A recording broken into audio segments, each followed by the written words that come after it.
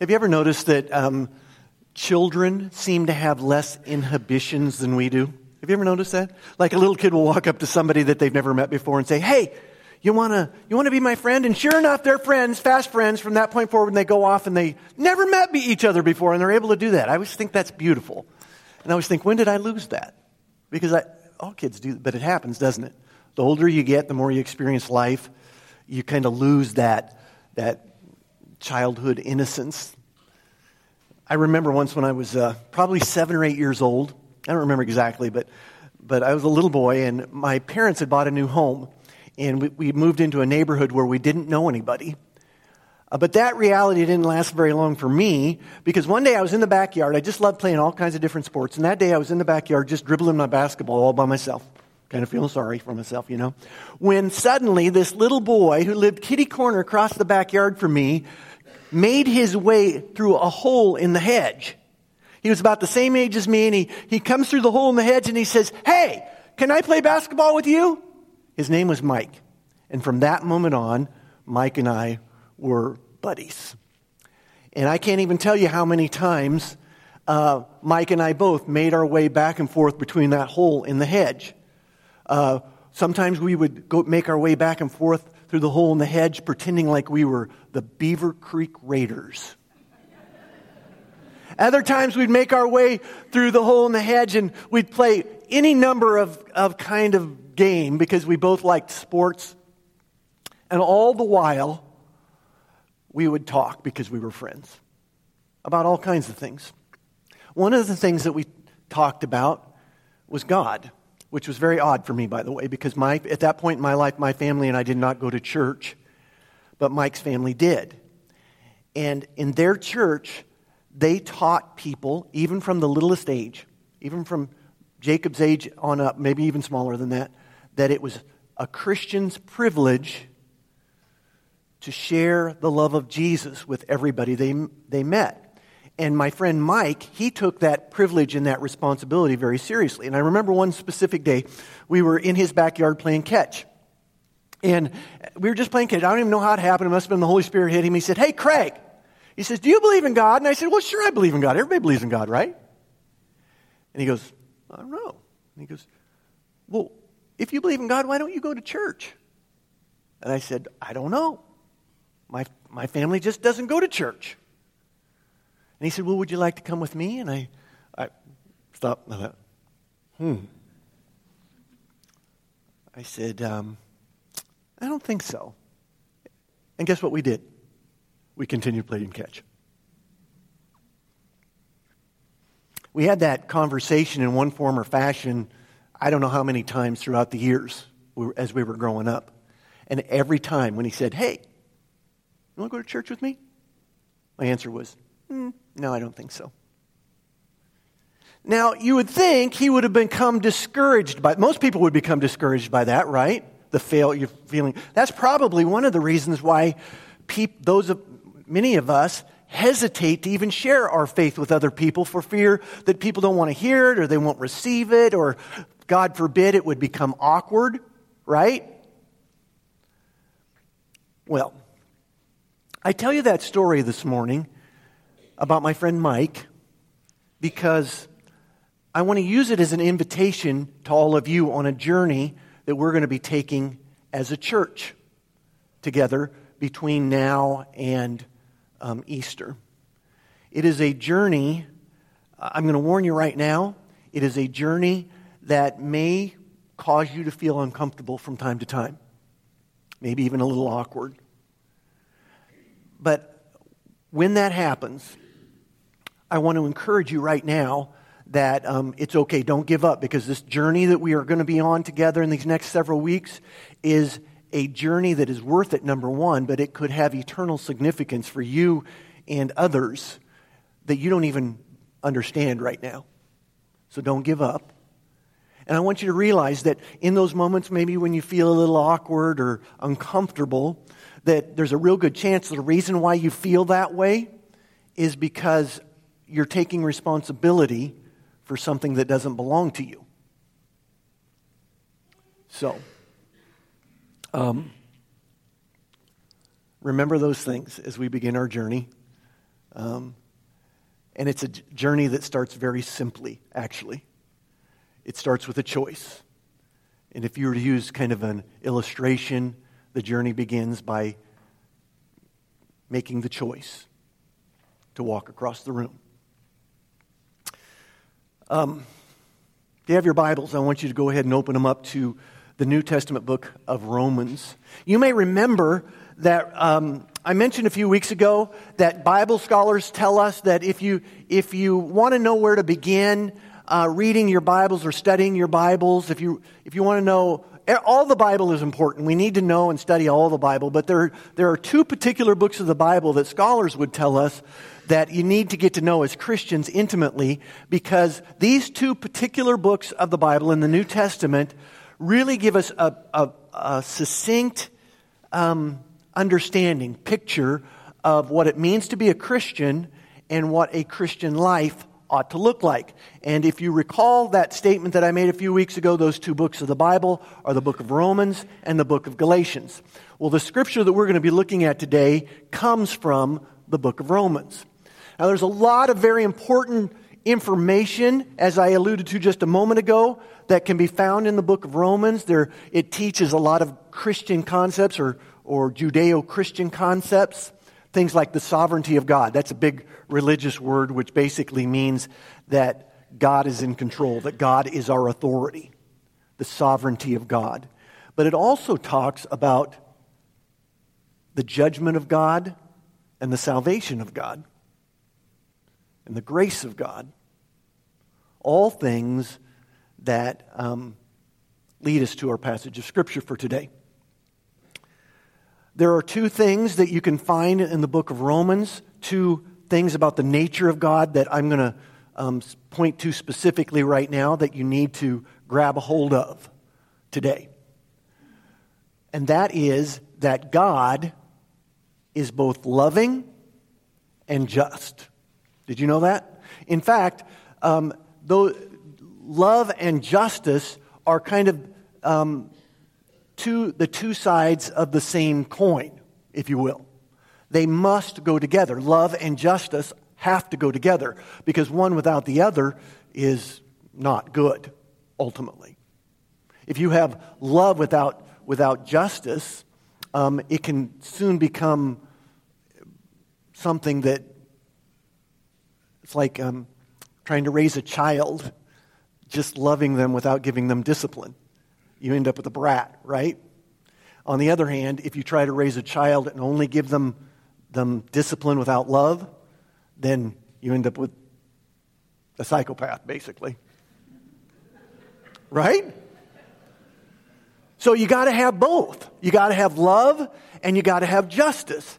Now, understanding that you've got to have love, what does it mean that God is just? Basically what it means is that God is holy, that God cannot abide sin. That God, because He is holy, cannot be in the same space as sin. So God will, in essence, has to turn His back and walk away from sin. Because He is just, because He is holy. And that is not good news for human beings, because human beings are sinful. All of us are. But because God is not only just, but He is also loving, He loves us so much that He was willing to go to whatever length necessary to provide sinful human beings an opportunity to be in a relationship with a loving and holy God. So God came up with this very risky plan so that the opportunity for that might happen. And it was called atonement. Another big religious word. Remember, I didn't grow up going to church, so these big words, I'm going, oh. But they're important. God came up with the plan of atonement, which basically, the word atonement means to be at one with. Okay? It sounds like a big word, but it's really very simple. To be at one with. God came up with a plan so that you and I could be at one with Him. Okay? That's called atonement. Now here's the risky part. In Galatians chapter 5 verse 8, you already heard that, right? In Galatians chapter 5, verse 8, God explains his plan. That he would die for us.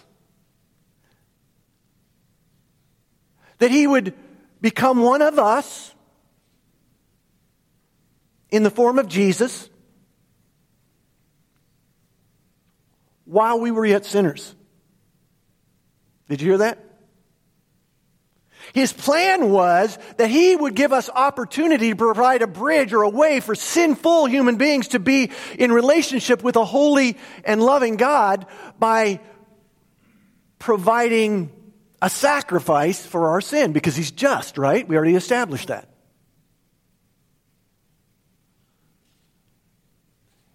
That Christ died for us while we were yet sinners means that he did this. He implemented the plan with no assurance that you and I would even accept the plan.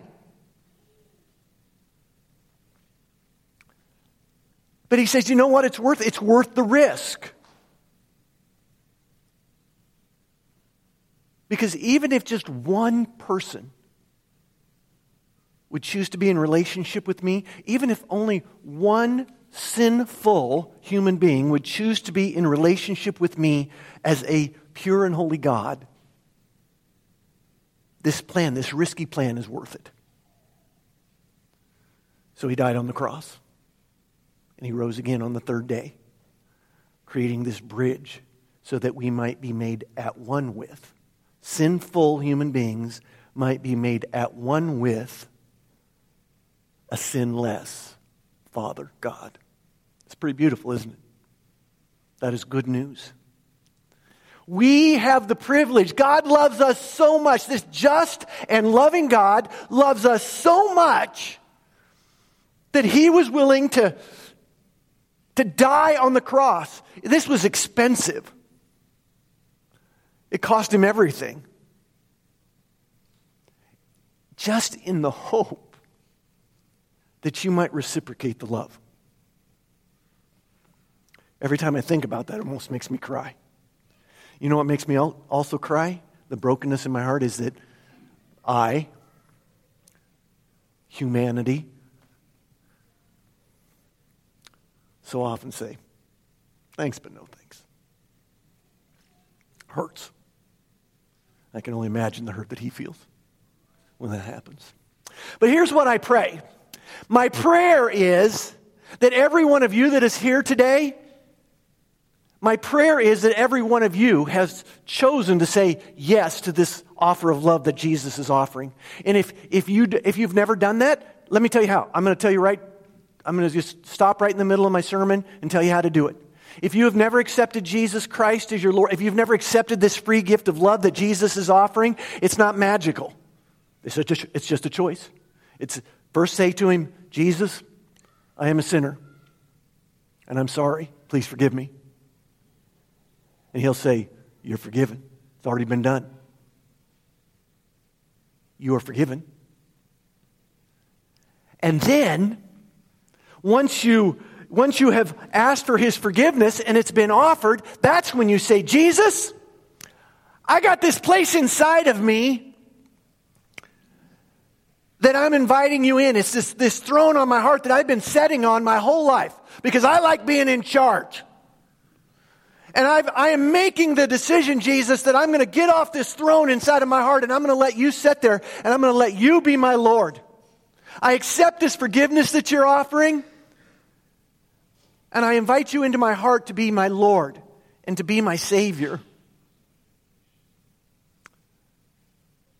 It's not magical, though it is magical, isn't it? It really is just a choice. And it's the most important choice of your life. And my prayer is that every one of you have made that choice. My prayer is that every single one of you, because you've made that choice, have felt your life transformed because you've made that choice. My prayer is that every single one of you are experiencing a life that is better, that is purposeful,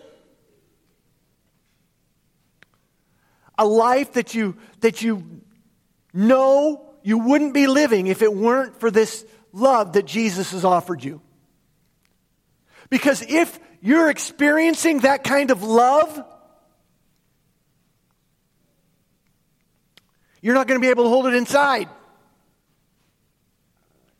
You're going to desire, you're going to want somehow to let it out and to tell others. It's like, somebody described it this way once. It's kind of like a starving man having found where the bread is baked. And you're able to share with somebody else who's starving this bread. That, my friends, is called evangelism. And that, my friends, is where it starts feeling scary and awkward, right? For most of us. Most of us are scared to death of the idea of sharing Christ with the world. It's not that we don't love Jesus. We do love Jesus. It's just that we don't know what to do. We don't know how to start. Well, be at peace, because in the next few weeks, that's what we're going to be talking about. We're going to talk about what it might look like in you to share the love of Jesus with others. Remember earlier when I said to you that the reason why we often feel awkward and uncomfortable when it comes to sharing our faith, the reason why is because we choose to take responsibility for the wrong things. Well, what are those wrong things? Because identifying those things will help you to take responsibility for the right things, right? So I'm going to start our journey this morning by helping you to understand what the wrong things are. The wrong things that you've been thinking you had to take responsibility for when it comes to sharing Christ with the world. The first mistake you have made is this. You believe that it's your responsibility to know everything. Listen to me. It is not your responsibility. For you to share Christ with the world does not require you to know everything. It does not require that you know your Bible inside and out. Knowing your Bible is a good thing. I'm not suggesting that you shouldn't know your Bible, but I'm going to let you in a little secret as one who didn't grow up going to church. I didn't care one little bit if somebody, as a non-Christian, came up to me and said, "Let me explain to you what the Bible says about salvation." I didn't care. You know what I cared about? I cared about what in the world is working, because your life seems to be working and mine isn't. That's what I wanted to know. Why is your life working and mine isn't? So ultimately, you're not responsible for knowing everything. What you're responsible for is being an expert in one thing. You ready for this? You are responsible for being an expert in the difference that Jesus has made in you. And you're the only one that is an expert at that.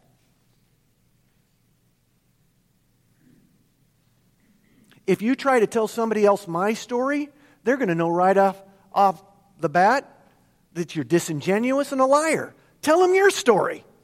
That's what they want to know. They don't want you to quote Scripture to them. Maybe later on down the road they will. But to begin with, that's not what they're looking for. They're looking for answers. And you are the best one to know what the answer was for you. Okay? Misconception number 2. We believe that it's our responsibility to create opportunities for sharing the gospel. Wrong! Stop that right now. If you think that it's your responsibility as a Christian to create situations or opportunities for you to share the gospel with somebody, stop it right now. I'm telling you right now that people who try to do that screw it up every time. And that's when it starts feeling awkward. When you're the one that's trying to create the opportunities, don't do it. So whose responsibility is it? God's. God will create the right time and the right opportunities for you to share your expertise with somebody. So what is your responsibility? Your responsibility is to be paying attention. To be ready when God wants to use you. To share your story in Christ with someone else. Pay attention. Expect that it's going to happen so that when it does happen, you'll be ready. Not to quote Scripture necessarily, but to tell them your story. That's all they want to know anyway.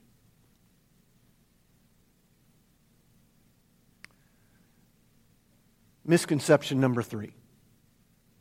We believe wrongly that it's our responsibility for people to say yes to Jesus.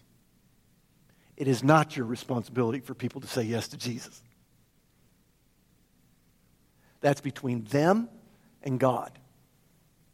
So what's your responsibility? Well, it's possible, as we just got done stating, that God wants you to introduce them to Him. What they do with that introduction is between them and God. But it's possible that they may never meet if you didn't introduce them. I told you earlier, for example, my friend Mike, I don't know how many times he shared Christ with me. And how many times did I say, no thanks, thanks, but no thanks?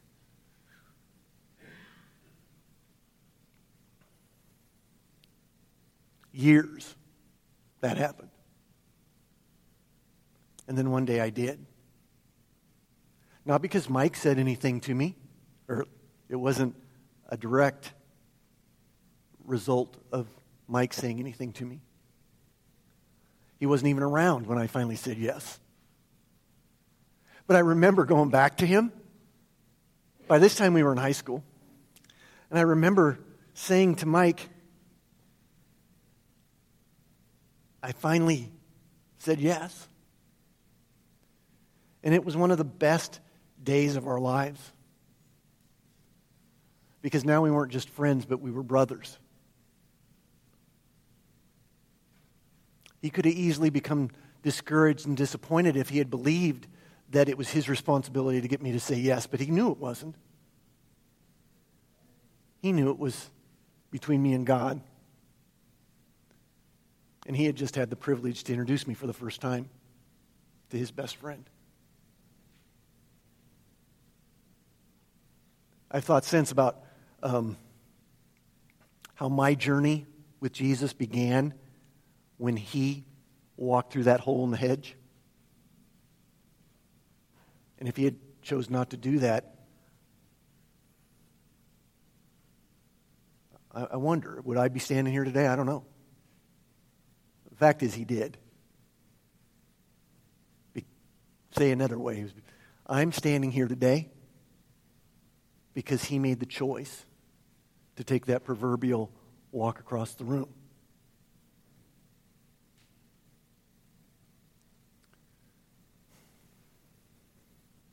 You know I love Prairie Bible Church, right?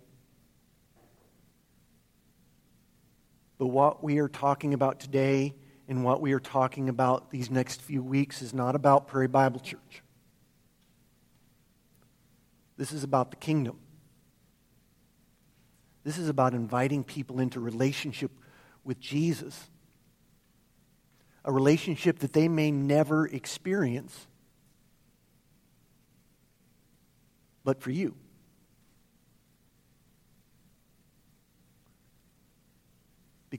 Simply because you